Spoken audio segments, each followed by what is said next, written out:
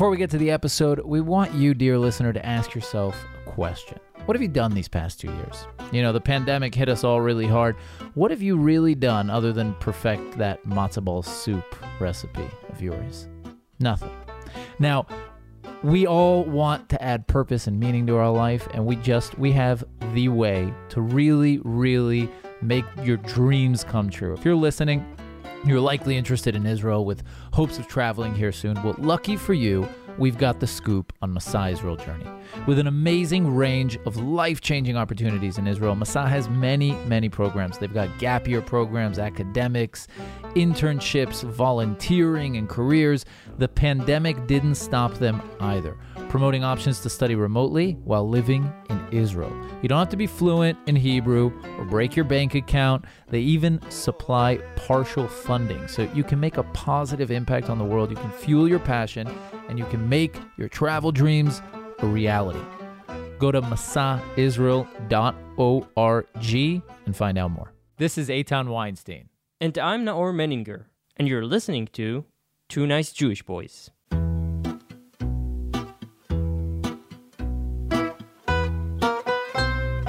In collaboration with Australian Jewish News, check them out at ajn.timesofisrael.com. Also in collaboration with Arutz Sheva, IsraelNationalNews.com.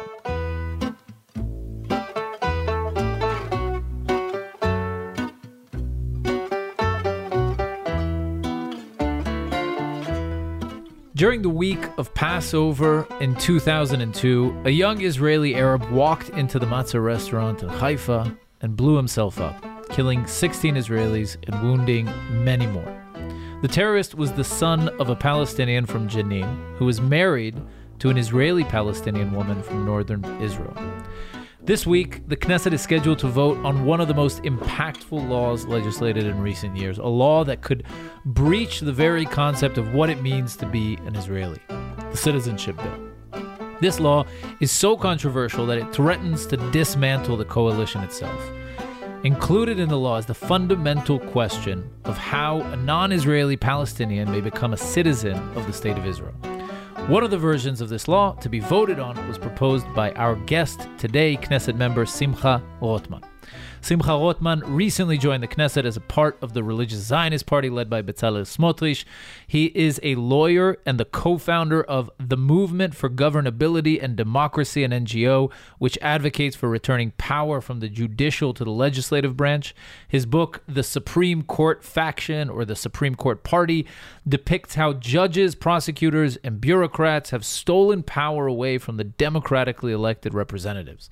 We are thrilled to be joined today by MK Simcha Rotman to talk about his proposal for the citizenship law, the judicial system in Israel, and much more, just not the Haredi parties. Yeah. Because that will take us into a 3-hour conversation, which we would love to have, but we'll have to wait for another time.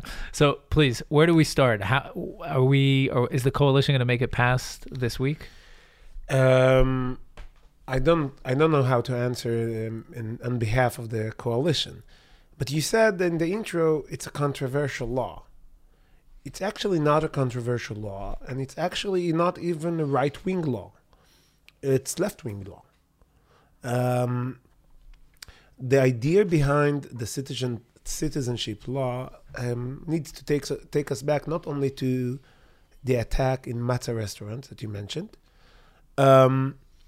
but to the years after the Oslo Accords. The years after the Oslo Accords, the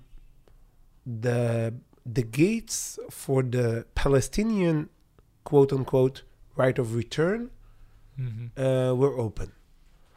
And they used them. The Palestinians used them. And in a very short period of time, many Palestinian Arabs living in Judea and Samaria, married Israeli Arabs, got their citizenship, full citizenship, and it went in like a transmission cycle. Mm-hmm. One guy marries a woman from Judea and Samaria, gives their citizenship.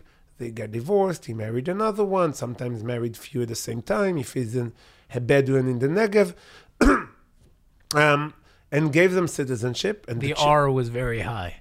The R. Yes. The Mekadem Adbaka. Yes. So this is the mid 90s, and we're talking what, tens of thousands, hundreds of thousands? It was reaching very fast to tens of thousands every year, getting citizenship, and of course there was besides the demographic danger, there was the security questions, and the security questions raised not only that, okay, who will you marry, because the major prize for the Hamas, for the terrorist organization, was to get someone just immediately after he gets his citizenship. His ties, his family ties, his social ties are still in Judea and Samaria, in the terrorist city, or in Gaza. And then they will recruit him after he got the citizenship. So even the pre-screening wouldn't help, because you would pre-screen someone before you give him the citizenship. He will get the citizenship, and then he will get recruited by the terrorist organizations. So to stop that, or to minimize that, the Knesset passed the citizenship law 2003. in 2003. Before that, it was chaos, basically? Yes. That's weird. You would have thought it was that 10 years of chaos, because until 1993, until the Oslo Accords, until 1995 even, it wasn't even an option. They wouldn't let you get because it was because of the security reasons. The normalization, we as the Palestinian Authority brought the problem, and 2002, 2003, we paid in high interest. We paid in high interest, and we found this solution.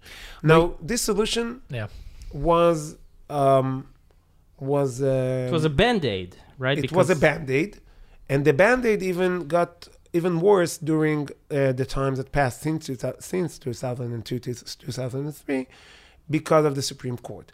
The Supreme Court, almost every time this issue came to the Supreme Court, it was a split court. It was on almost canceling this citizenship law. It was 5-6, 6-7. It was always a split court. Because it wasn't just a regular law, it was a law that it's called Horat Shah in Hebrew, which means that every year it expires and you need to renew it. So it's like an executive order. Kind of, not exactly, right? But because it passed by the Knesset, it passed by the Knesset, but to make it continue for another year, the government decides and the Knesset approves. It's not exactly executive order. But it's a lesser law than... But they did it as an Horat Shah, as a time with an expiration date, just to make it more immune to the Supreme Court. Meaning, we know it's a bad law, the Knesset said to the Supreme Court. We know that you want to cancel it. It's temporary. And we are checking every year if it's still necessary. If peace is broken. So if everything is okay, we will cancel it ourselves. You don't need to intervene. And that was supposed to make the court less likely to intervene.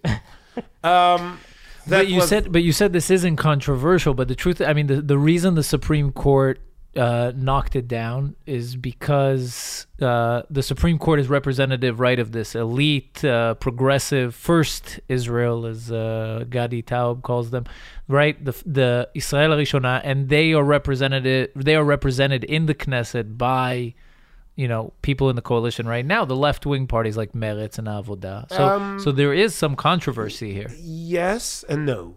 Meaning, the Supreme Court, yes, was split court. And at the end, the Supreme Court allowed it. It did not cancel the law, but in the Knesset, it was a consensus.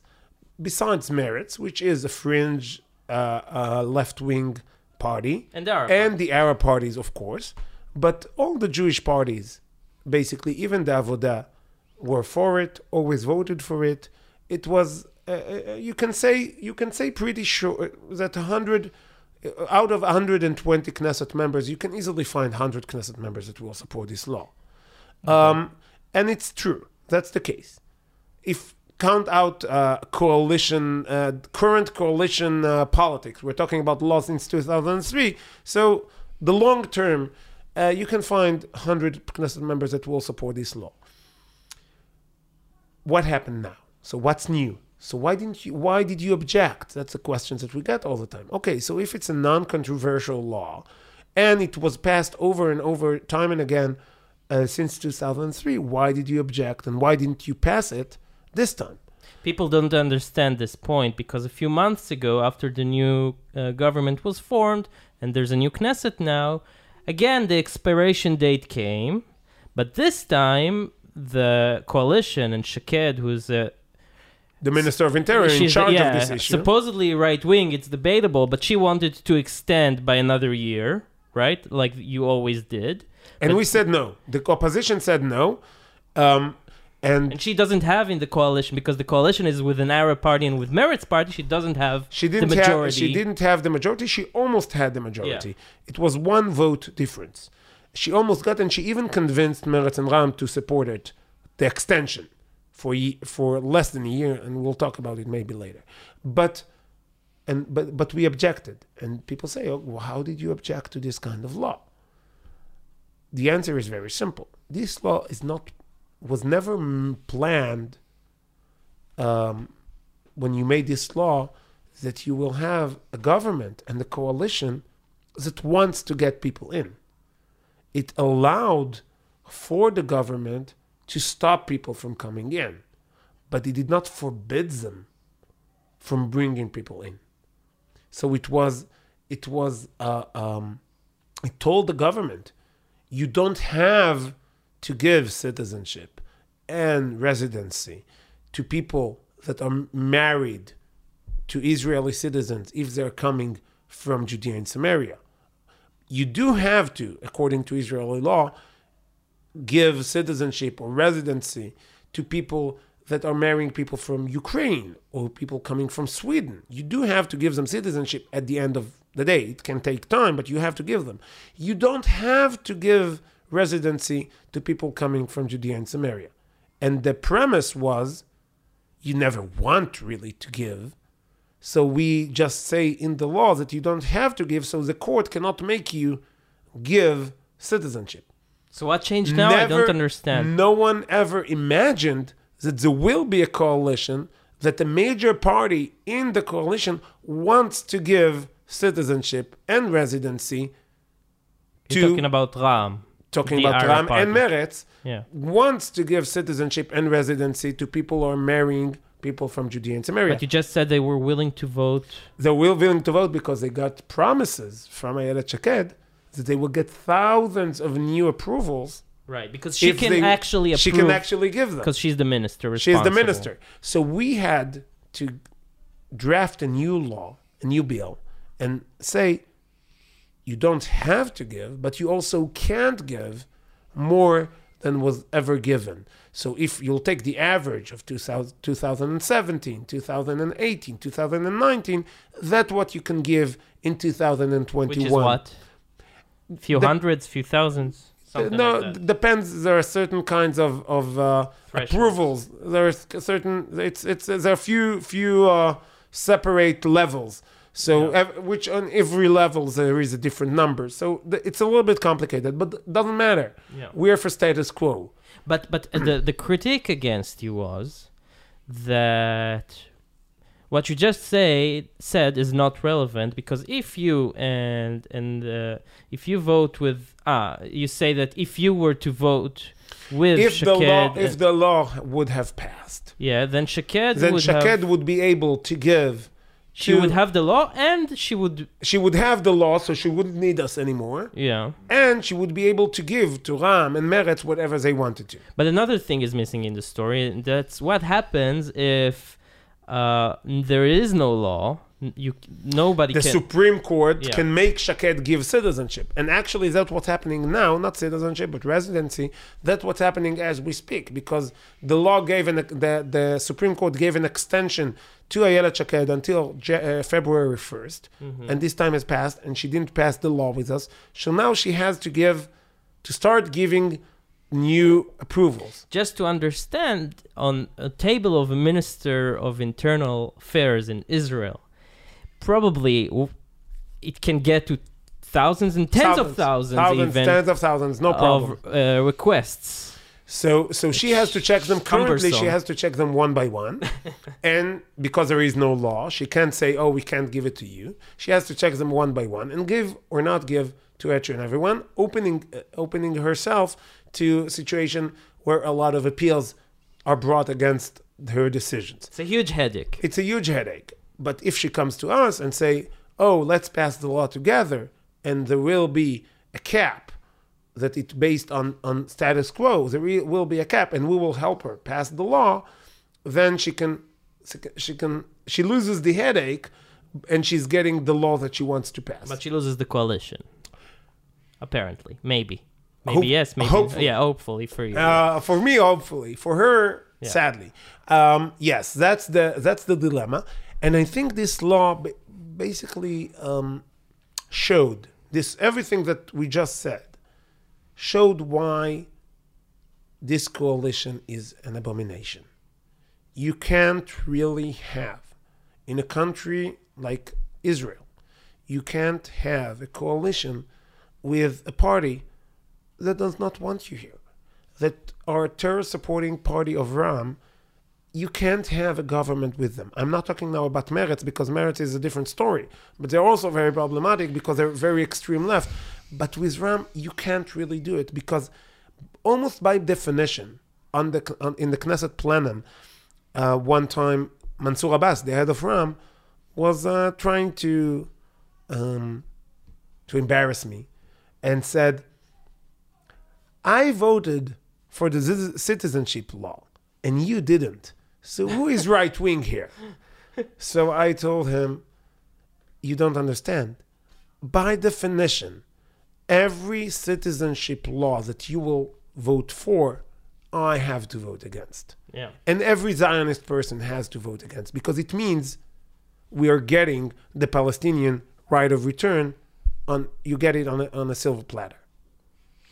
So there's another problem, though, that's baked into the cake here, which is, you mentioned before, why not just legislate a law that doesn't allow to make Palestinians from the Judea and Samaria area Israeli citizens by law, no matter what, with certain extenuating circumstances, so maybe 1 or 2 a year. So I mean, I'm assuming that in the United States, you can't become a citizen if you're from North Korea, or I don't know, unless there's maybe an exception. I don't know exactly what the law in the U.S. says about North Korea. I doubt it, that if an American citizen marries a North Korean, I doubt it that she will never get citizenship. I don't know the laws in the but U.S. maybe in the Cold War, if you married a Russian, then maybe. Yeah. I don't know. I doubt it. I doubt it, because America is very big, and they're not worried from the demographics, and they are worried from the fact that you are holding an American citizenship does not mean that the Homeland Security office of the Department of the U.S. government is not worried about you. They have a lot of American citizenships that they are worried with. In Israel, the Israeli citizenship usually does mean, even in a statistical kind of way, that you're safe. We're always a loophole away from being a minority, basically, here. We are a minority here. Yeah, when you between talk the about Middle river to- East, yeah. in the region. in the region. Yeah. And the fact that in a very small portion of the area, the region, we have a majority, is something to keep. Fragile. It's fragile, and we have to keep it. Yes, and we have to keep it when we talk about the Palestinians, and we have to keep it when we're talking about illegal infiltrators from Sudan or Eritrea or Ethiopia or Ukraine, for that matter, because if you want Israel to continue to be the homeland of the Jewish people, you need to have people that care about Israel being the homeland of the Jewish people. So what's the problem with legislating a law? I mean, you mentioned it before. The Supreme Court couldn't just knock it down, and why do we find ourselves in that kind of a position? The Supreme Law, sadly, Supreme thinks Court. the Supreme Court sadly think that they're the supreme law, and not the Knesset, and not what we legislate, and that's a big problem in Israel. From every angle you look at it. But of course, when you're talking about big policy kind of laws like the citizenship law, some might say, okay, if the Supreme Court sees a law that giving a hard time for people to work in their profession and out of negligence does not recognize this kind of license to do this or that, oh, okay, do something about it. There is a person that is hurt by the general applicable law, and they need to go to the court and get some justice. No, okay. But when you talk about major policy laws that the Knesset enact time and again, and it being cancelled or at the threat of being cancelled by the Supreme Court, you just say that Israel is not a self-governed country. But on the other hand, I mean, the Knesset can't legislate a law tomorrow that says anybody named Yoni is going to the gallows on Tuesday, right? I mean, they can't. They can't just say anybody who is... They won't. Well, I'm just... No, they can. Theoretically... They can, but they won't. No, but hold on. Theoretically, if 61 members of Knesset voted tomorrow that said anybody who wears a red shirt is going to be shot on Yes, site. okay. That's okay. That legally speaking, that's a solid That's law. that's not okay. Yeah. It's a very bad law. But wouldn't that be a place where the Supreme Court should No. step in and say, "Hey, wait a second, this is..." The first answer is no. The second answer is, if you ever get to a situation like that, the court will be the first one to be shot. That's the second option. If we'll ever reach a situation that the majority in the Knesset hates people with red shirts so much that they want to shoot them at sight, and the Supreme Court will try to prevent it, so we'll shoot the Supreme Court first. So it won't be a problem for the majority, to this vicious imaginary majority to do so, the fact that there is a court. That's second answer. And the third answer is, it's more likely that it will be the other way around.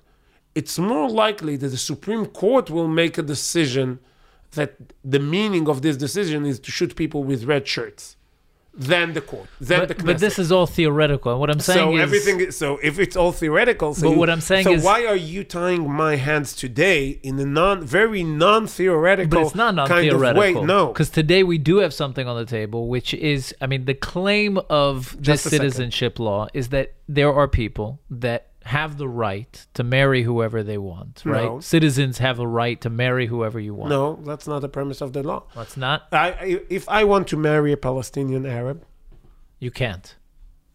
if an Arab wants to marry a Palestinian Arab, he can. I can, and he can. Yeah. But we just can't bring our new spouse Okay, so to that's Israel. that's what I'm saying. That in a civil There society is- that has individual civil liberties, But you there- would imagine that someone could marry whoever their heart desires. They can marry whoever their heart desires. Yeah. It just doesn't mean that they can live in Israel or bring their spouse to Israel or give them citizenship. It's not, there is no right for family reunification. It's not some such kind of a right. And a country can definitely say, as we said before, if you want to marry a person from North Korea, we respect your love life. Go to North Korea. Go to North Korea or to any other country or accept North Koreans. I don't let North Koreans in. And it's a legitimate act of state to say, I don't want North Koreans in my country. Doesn't matter. You want to marry. We respect your... go. Do whatever you want. If we're not discriminating between our citizens, no problem. And if you are even the discrimination between our own citizens can be justified in certain ways. How so? Of course, there is a discrimination in Israel. A Muslim is supposed to get married according to Muslim law, and the Jew according to Jewish law, and a Christian according to Christian law. There is a discrimination. I cannot get married in Israel using Christian law because I'm a Jew. Why go so far? Only Jews get the right of return in Israel. That's not a discrimination between citizenship. Because we're all citizens. It's who gets in. That's a very big difference. But I'm talking even citizens of Israel. If I want to get married in a church, I can't. The law does not allow it goes back to what you were saying before. If we are ever in a situation where so many Jews would want to marry so many Muslims, then nothing would save us anyway. You get what I'm saying? Like, why do we need to have laws in place to dictate these things and limit people's liberties? We don't limit. This law does not limit people's liberties. If millions of Jews wanted to marry millions of Arabs, then no one would care about the Jewish state, and the Jewish state would cease to exist. So then we'll talk about the law, but that's not the situation. We do care about the Jewish state. I know. So that's why we need to why have do this we law. need to limit people's liberties in order to maintain that? And then I'm wondering, why is it that I don't understand the question. There are people in Israel who don't care about Israel being the Jewish state. And they will marry whoever they want, and they will bring them in, and they will change the state of Israel. That's why we need a law to prevent that. But I'm saying, isn't that problematic that the Supreme Court steps in and limits someone's ability to pursue a life with whoever they please? It's not the Supreme Court. Sorry, it's the law. The law. But the law does not limit. Wouldn't that be a place where the Supreme Court should step in and say, you can live with whoever you want? I say you can live with whoever. You don't need the Supreme Court. Live with whoever you want, but just not in the state of Israel. We as a country have the sovereignty to say who gets our citizenship. But what happens? The minimal aspect of sovereignty is to decide who gets your citizenship. If you can't do that and you let that to the court, you lost all sovereignty. But the problem is, back to Eitan's original point, I think, parliaments in the past, parliaments sometimes can take themselves powers from citizens and never return those powers. And courts? Okay. But not okay. That's why. But look, in Germany, it wasn't the court that took the power. Yes, it was. The court took the power. Of course, way before the parliament did not take the problem with if we want to really to talk about Germany, and of course you lost, if you know. When I brought you here, I lost automatically. Godwin Law, you lost. You mentioned Germany and the Holocaust and Hitler, but if you want to talk about this example, it's I think the exactly perfect example. Okay. The rise to power by the Nazi party started when the parliament gave away its powers, did not take powers, gave away its powers. So that's a very important to the government, not to the judges, to the government. To the government. Yes. Okay. So taking situations at the parliament. But there was a majority for that in the parliament. Let's talk about that in a second. But parliaments taking power, it's not the case in Germany. It's parliament giving up on their powers. It's the case for Germany. So the lesson, if you want to take a lesson, and I as a parliament member want to take a lesson, never give away power to anyone, not to the government and not to the judiciary. But that's one step. Second step is the parliament that did that was not elected democratically, unless, and that's a very strange definition of democratic elections for me, that you kill all your opponents using militia. If I would kill everyone else in the Knesset and I will remain the only Knesset member, I wouldn't be able to say that I was elected democratically. That was the case in Germany. If you were trying to run to office against a member of the Nazi party, you were likely, your life expectancy would not be so great. And this problem came directly from the courts, because the punishment in pre-Nazi Germany for killing a left-wing person or either a right-wing person or Nazi person, and the Nazis were not exactly right-wing, but if you killed someone from the left, you would get very few, very low sentence. You wouldn't get a lot of time in jail. Mm-hmm. We know that because we know the crimes that Hitler himself was indicted for and prosecuted for. And he spent 9 months in a very open prison, used the time to write his own book. So it was, but if you killed someone from the other side, it would be a very severe punishment.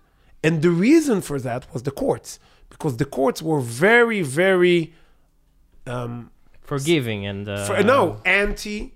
And I'm not judging the court there. They were very anti-communist. Mm-hmm. And when you know what happened in the communist country, who can blame them?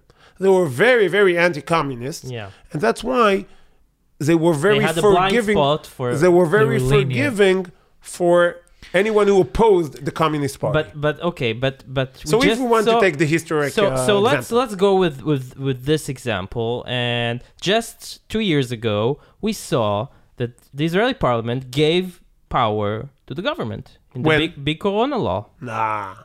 Why not? Why not? I think it's the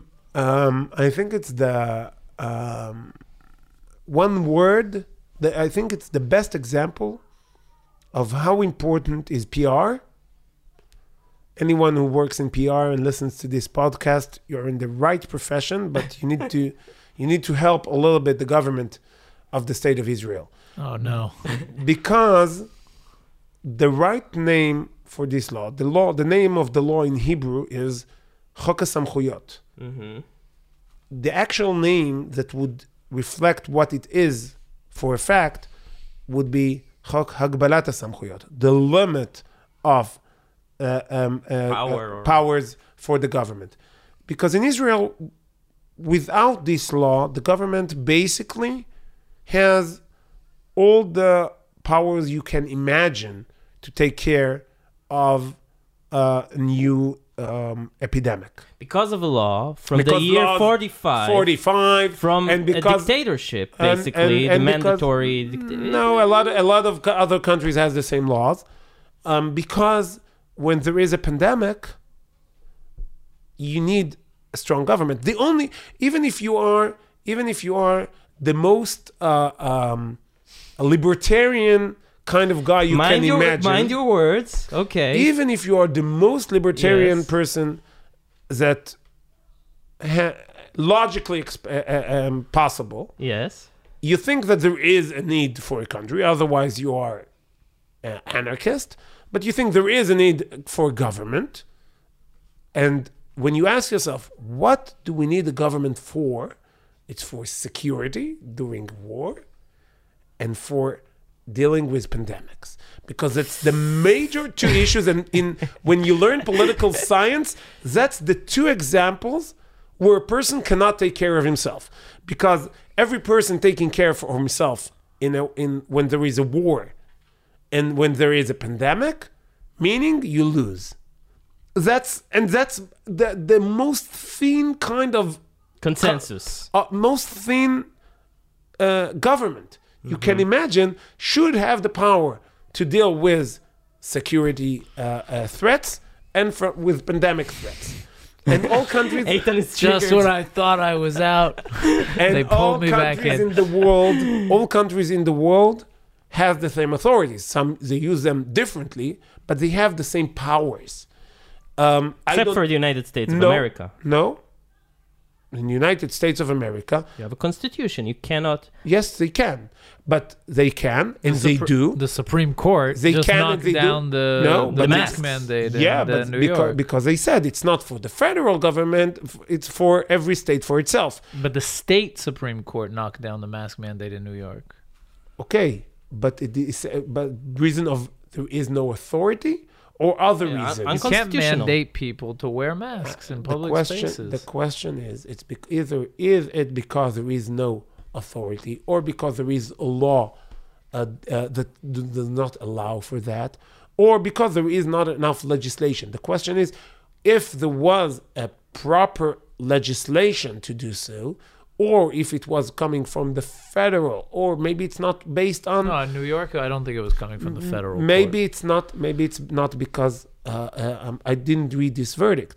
Maybe it's not because it has no rational basis. And when you hurt constitutional rights, you need to have rational basis to every actions that you do, according to the constitutions of the states of the U.S. But that does not mean that when it does help, you don't have the power. I think, for example, today, applying Green Pass in Israel is unconstitutional. Any day. No, not any day. Because during the Delta wave, it was constitutional. How is it constitutional Because- to segregate citizens based on it- their medical decisions, Because- based on whether or not they want to inject a substance into their body? A substance that, mind you, is purely experimental. Because according to... I'm saying this all, by the way, it needs to be premised with the fact that I got vaccinated 3 times. But still, the I vaccine is will- an experiment. Okay, but the experiment shows that if you participated in the experiment, you are much less likely. So far. No, in the Delta wave, not in the the Omicron Delta- in wave. the No, Delta- I'm saying in in the the Delta short wave. term, you are safer. so- But who knows what the effects are Who for the knows? long term? I don't need to know. I do know that if you are with me in In home, in our home, Not of home. the country, yeah, Not in the home. space, in the movie theater, yeah. if you are with me in the movie theater and you did not get vaccinated during the Delta wave, I am more likely to be affected by you. First of all, you're not sure that that's No, true. on the Delta waves, there were very clear data showing that. No, you don't know. You no, don't I do know. I do know. Nobody knew. No. Nobody knew exactly and the in Delta- which cases transmission is higher likelihood. At the beginning, they thought if you were outside at a beach in a crowded area, then you would be. Of course, But no one knew. No one knew. First, So why? just in a the, second. Yeah. A second. Yeah. The fact that you don't know. means you shouldn't limit people's liberties. No. The opposite. No. But the question is, when there is a doubt, Yeah. which kind of risks you want to take? There is a risk in doing, and there is a risk in not doing. And who calls the shot? Who calls the shots? Which risks we want to take and which risk we don't want to take? So you say every person for himself, and I said in the beginning that during a pandemic, that everyone for himself is good for you. Also during a war, you can say, who said that Lebanon threatened us? Maybe Lebanon is not threatening us. We're just during the 6-day war, we attacked in Egypt before they attacked us. Who said they will attack? So how can I draft people for the 6-day war when there is a doubt? If there is a doubt, you can't take people liberties. No, most countries, not most, all countries in the world does not work according to this premise. Now, you can say, okay, but I'm the crazy libertarian that wants the imagine I'm not a libertarian. that they I'm not talking about you. I'm talking about the hypothetical I'm person. crazy, but I'm not a libertarian. I'm talking about the hypothetical person Yeah. who make this claim that you should take the risk of the Egyptians attacking the state of Israel and slaughtering each and every one of us because you're not sure for certain that there will be an attack, and don't draft people and don't use the public money for attack, and don't do anything because there is a doubt. There is a doubt. Don't hurt people's liberties. So I can't draft people. No, I think the comparison is flawed. First of all, I'm not so sure that that would be a crazy, absurd claim to claim that even show me that one should be- country that But- works like that, and then we will, then we will talk. but the comparison is flawed. I mean, you can't compare a virus To a war? to a Of a course I war, can. to a group of people, to Of an army course with I a can. will. The virus is a virus. It's nature. It's a nature. It's like a So- tsunami. Okay, and if It has no free will. So if there is a wave of tsunami Yes. coming towards Israel, Yes. and we don't know yet if it will hit Shore the shore or or not. We don't know yet, and we want to evacuate everyone by force. Why? Why? What if I want to die in a tsunami? So go die, but if you Why but- is that? I don't understand but- how. I want but- you to die in a tsunami. but some people might Not want me to choose- die? No, if you want to die. First of all, there is a law in Israel permitting But suicide. when there's a but- tsunami, you don't know it's coming. It's just coming, and I cannot rely. No, but if I know that there is a tsunami But wave, you don't know. No, I sometimes That's know. I see there was an earthquake in. You have 2 minutes, Okay, 3 minutes. 3 minutes. 2 hours doesn't matter. There was a tsunami now that people know for 4 hours before it came in the Pacific. It's like you said about the red shirts. I Just mean, a if second. someone doesn't want Just to a evacuate, second. what are you going to call in the whole army and they're all going to die trying to evacuate this I guy? don't have time to argue when I have. Yeah. No, when I have an hour before Yeah. tsunami hits my shore, Yeah. I don't have time to argue. I don't have time to explain, and I don't have time to. But what are we arguing about? I say evacuate because I can't accept X amount of people injured in my hospitals because my hospital system will collapse. I can't have X amount of people dead because the costs to the state will be very high.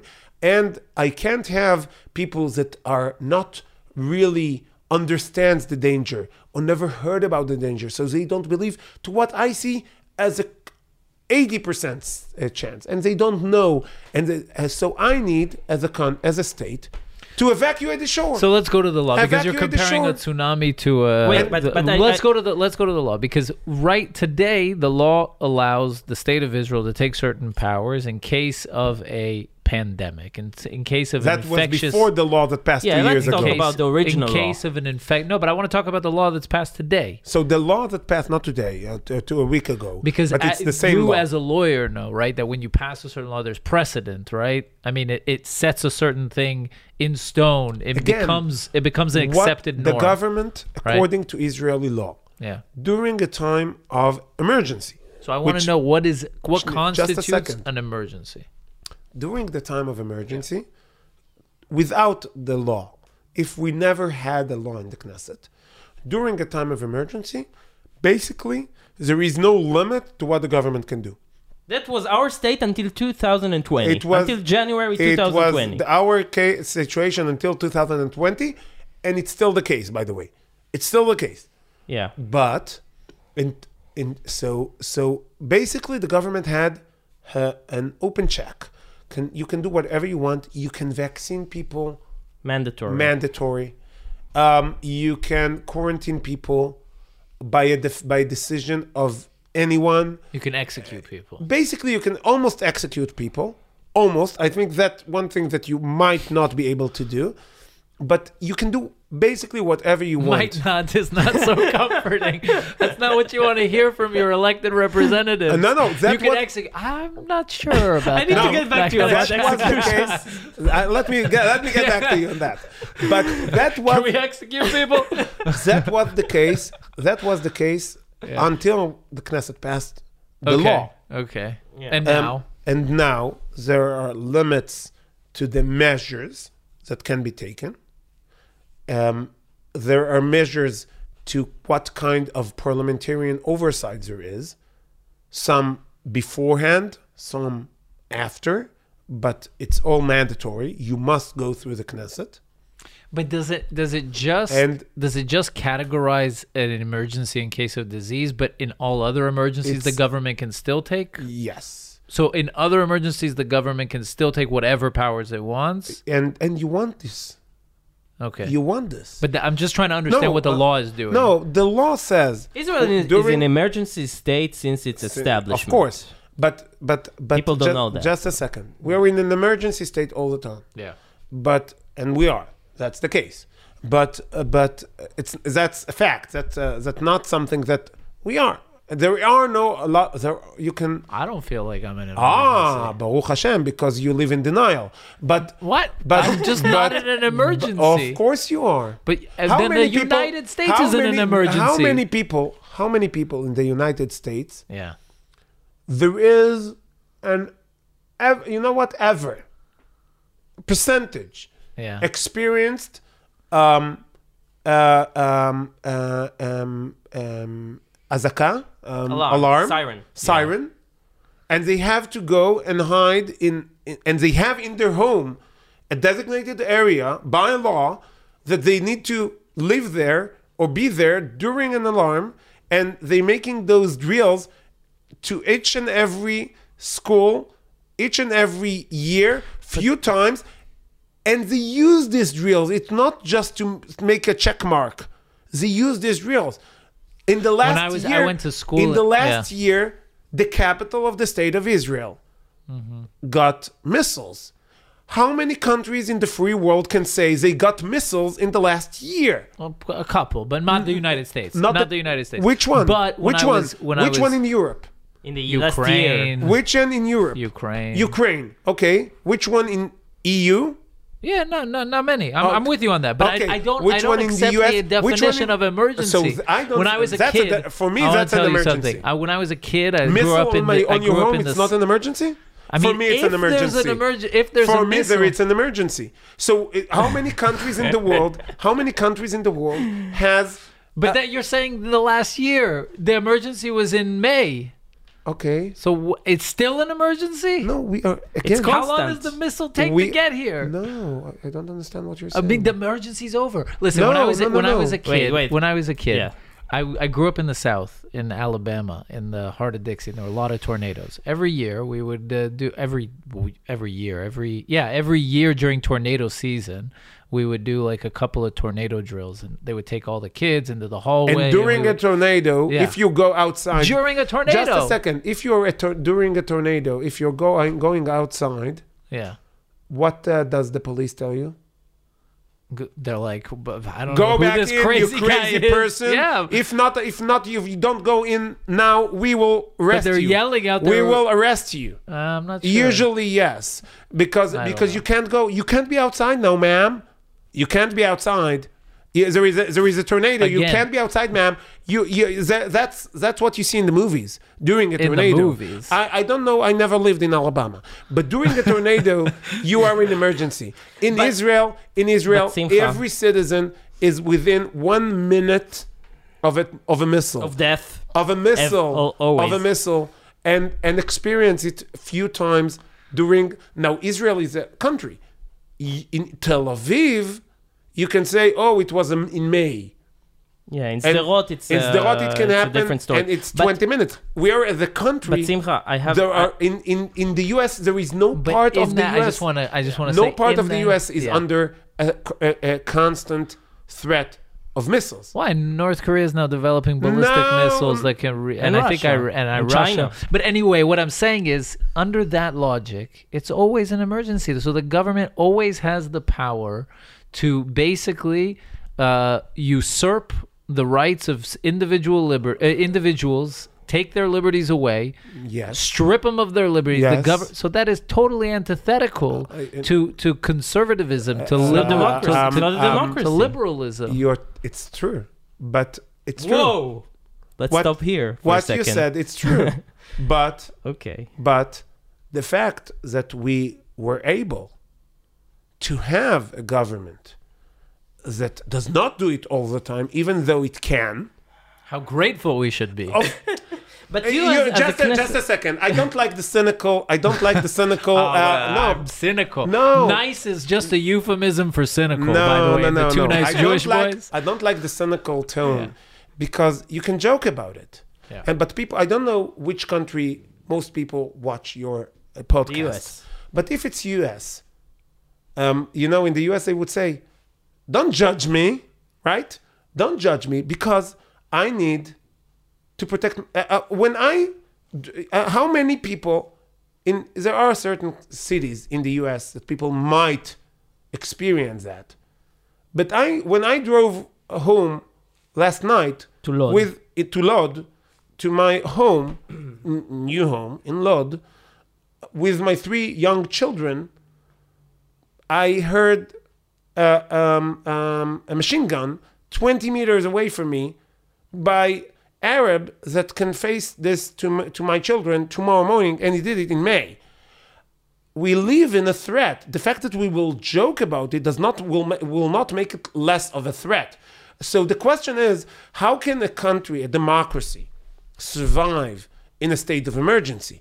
It's a big question. But the fact that it's a question does not mean that we are not in emergency. We're all in emergency. No, we are not. In Chicago, they have like 1,000 murders a year. No, we are not all. Chicago is more dangerous than Lod, I guarantee you. So for Like by rate of homicides. But the pizza is better.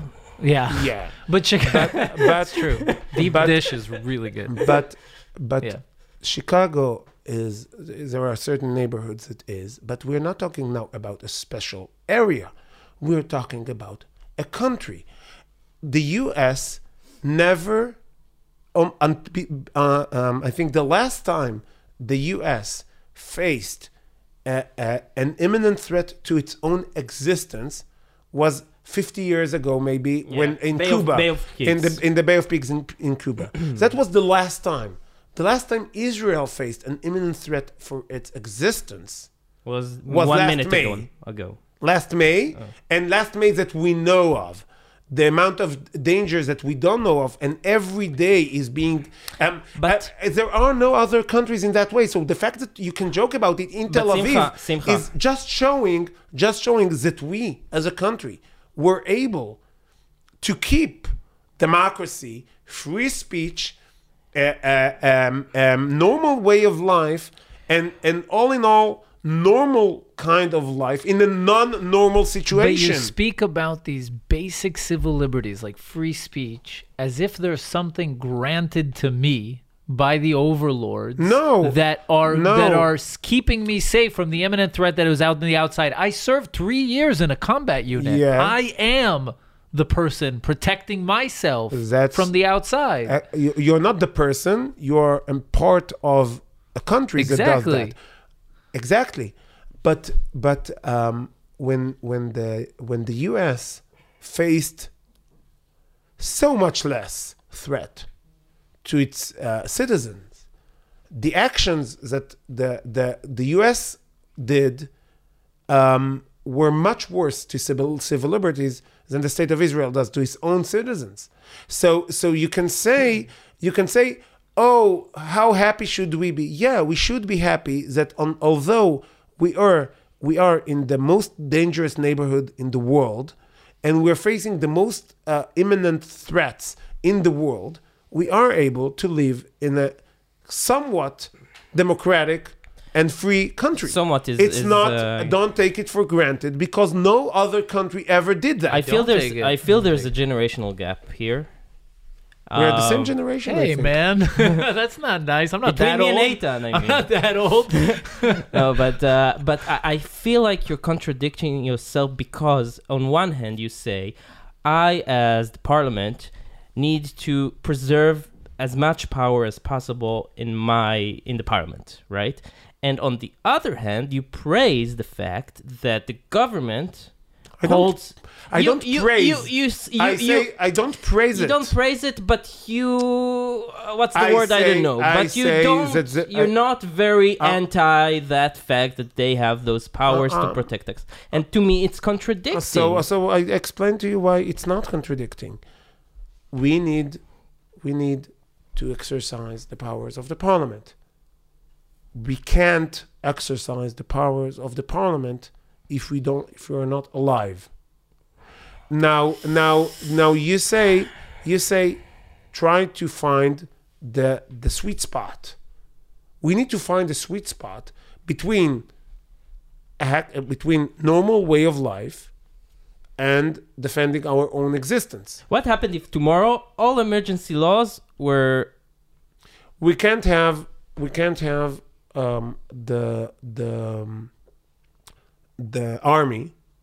Our army is based on the fact that we are in an emergency state, because according to international conventions that Israel is obligated to, you cannot have A draft, compulsory draft. not more than certain amounts of time that we pass that, if you're not in a state of emergency. But the So ranks of the wait. army, that's a good point. Just a second. So that's one example. Another example is you don't have ways to deal with terrorists. The law that allows us to demolish house of a terrorist is based on the existence of a state of an emergency. Could legislate a law without an emergency and that then- just says and then we will be a country that thinks that when there is no emergency, you can demolish a person's house because he made a crime. That's not very democratic to me, right? But he's not a citizen. but What do I but- care? And if it is, by the way, the law allows also for citizens. Okay. But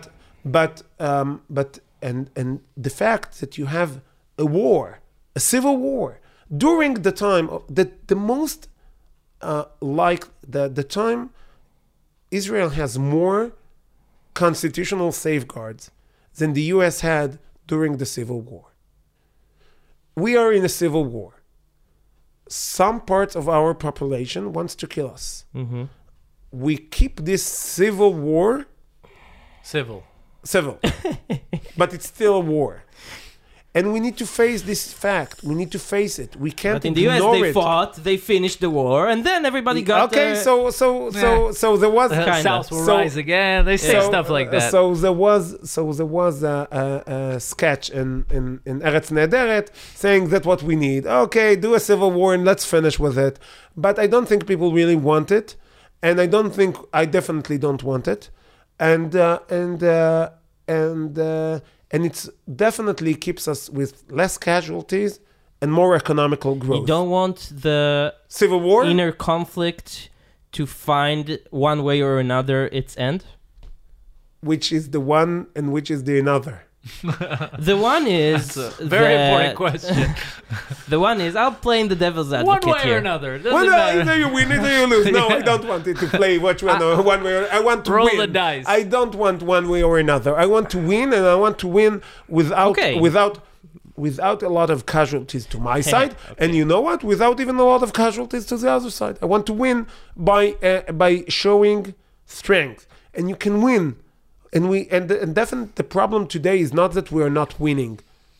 The problem today is yet we are not fighting at all. Not in a civil way, not in a non-civil way. It's just a one-way war. What would you have done in May if you were prime minister? For example, in May, when there was anti-Semitic pogroms, no other way to describe what happened in Lod, in Akko, and in the roads of the Negev, in the Galil, there were people had very sad reminder that we are in a war, and I would treat it as a war, like they treated it in 2000, and they finished with it in one day. There were 15, 16, maybe 30 casualties that to finish the war. But it was finished, and people were not being slaughtered in their homes or in the streets, and people were not traumatized for years to come. We still see it in Lod in other places. There was a war, and we won. But immediately after that war in 2000, there was a committee, Vadat Or, that basically told the police, never try to win a war. It's citizens. You can't have war with your own citizens. Or you can, but it will be a one-sided war because we didn't have the police to defend us. Or it became, in some parts, the parts that it was finished in a good way, it were the part when it was actual civil war, when the citizens took it upon themselves to defend their communities. Because Or- they carry weapons. Or they carried weapons, or people came from the outside to help them. And that's not something you want to see in a functioning country. Speaking of carrying weapons, what do you think about gun rights in Israel? I'm for it. Everybody should own a gun if they want. Except for Arabs. Given. That's a given. No, by the way, Arabs there are a lot of Arabs that carry legal weapons. I don't have a problem with it. If a person is going to the background check, I'm not a gun enthusiastic. I do think people need to have background check, and I do think that people and it could be some rules. It's not. It shouldn't be free for all, and it shouldn't be like over the counter Prescription. non-prescription drug. It should be. You can go background check. You can go and even demand service in the army or some kind of Prerequisite, some kind of other demands. Yeah. And but I do think that the person that knows how to use a weapon should have a weapon to defend his life, his family, his neighborhood with. Did the May events have any influence on that opinion? Were you of a different opinion I before? thought about it before, but it's not really. It's not. Before I was in Lod, I lived in Judea and Samaria, in outpost in Judea and Samaria. Everyone either carry a gun or have a gun they got from the army to defend the place, or so it's not very it wasn't foreign to you, yeah. Yeah, it So wasn't you were foreign an for me. occupier in the territories, now you are an occupier in Lod, basically. We are all occupiers, and I'm very proud occupier of the land of Israel. This is we are the nation of Israel. Then the Israeli. We came back to our homeland, and it's very good for us to occupy the land. Born to occupy. We should get We're hats. Born to occupy. Yeah. I would buy one of those. Occupy the land of Israel. We are the 99% of. Yeah. the It's land of funny. I Israel. have to say, I think it's this is probably one of the more fiery debates we've had in a while, and it's with someone that's kind of ideologically on the. I mean, not all the way, because we had the discussion before the podcast, before we started recording about Haredim, but generally speaking, you're on the right side of the aisle. We are kind of on the same ideological side of the fence, and yet this was a very, fiery debate. It's always it's like good. that. The Because the Simcha has the debates- heart of a leftist. That's the problem. You're so cute. You're too cute. But no, because it's boring to have an argument with people that does not share the same Right. Common premise, ground. premise with you. where there's no basis. There is no shared basis. So what can you argue? You can Yeah. talk about the weather. And it's boring to agree with people. So all you're left to do is argue. I think that's the basis of the Jewish soul. MK Simcha Rotan, what minister would you, or what's your dream career speaking? What would you like to really do? If I was, Minister of Judiciary? if I can choose now, every position, if there was a right-wing coalition today, and we didn't have this terrible government with terror-supporting parties, and I could get any job that I want, I wouldn't want to be a minister. I would want to be the chairman of the Constitution Committee in the Knesset.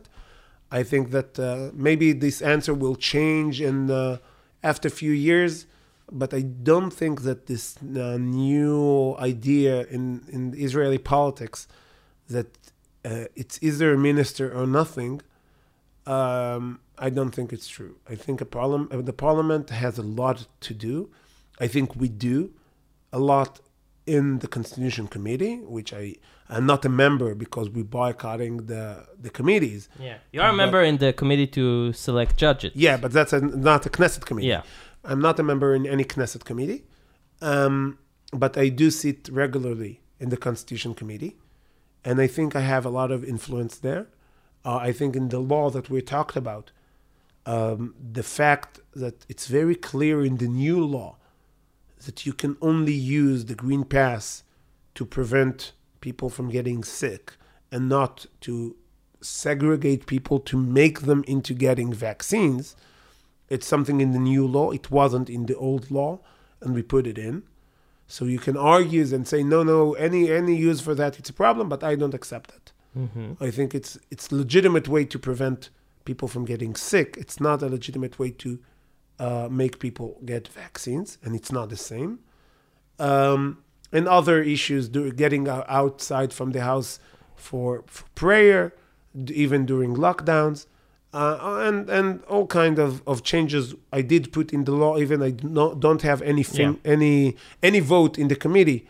I just convinced people to do the right thing, I think. And I think there is a lot to do in the parliament.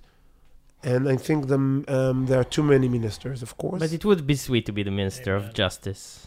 Again, if you let me choose, nice. I will choose the committee any day over a minister. Maybe after a few years, when I'll had enough, when I've had when you enough. cancelled all emergency laws. We will yet convince you next time. You're No, on the I podcast. do think it's a good things that needs to be done. At least talked about. And we are talking about it, but I think it might be a little bit easier not to cancel the state of emergency laws, to cancel the state of emergency. Mm-hmm. It might be a little bit easier. Just win the war. Mm-hmm. Amen. Thank Amen you to so that. much for coming. It was fascinating. Very interesting. Before we go, we are sponsored by AJN, the Australian Jewish News. Check them out at ajn.timesofisrael.com. We also accept donations, so please go to tunjabi.com/donate and help us out. Also, we're sponsored by Masa Israel. Ooh, wow. Simcha. Yes. We help people. Go Masa. Yes, we Yeah. love Masa Israel. Yeah. Go to masaisrael.org, check them out, and that is it. Thank you so much for coming. Thank you for having me. Thank you. Bye, guys. guys.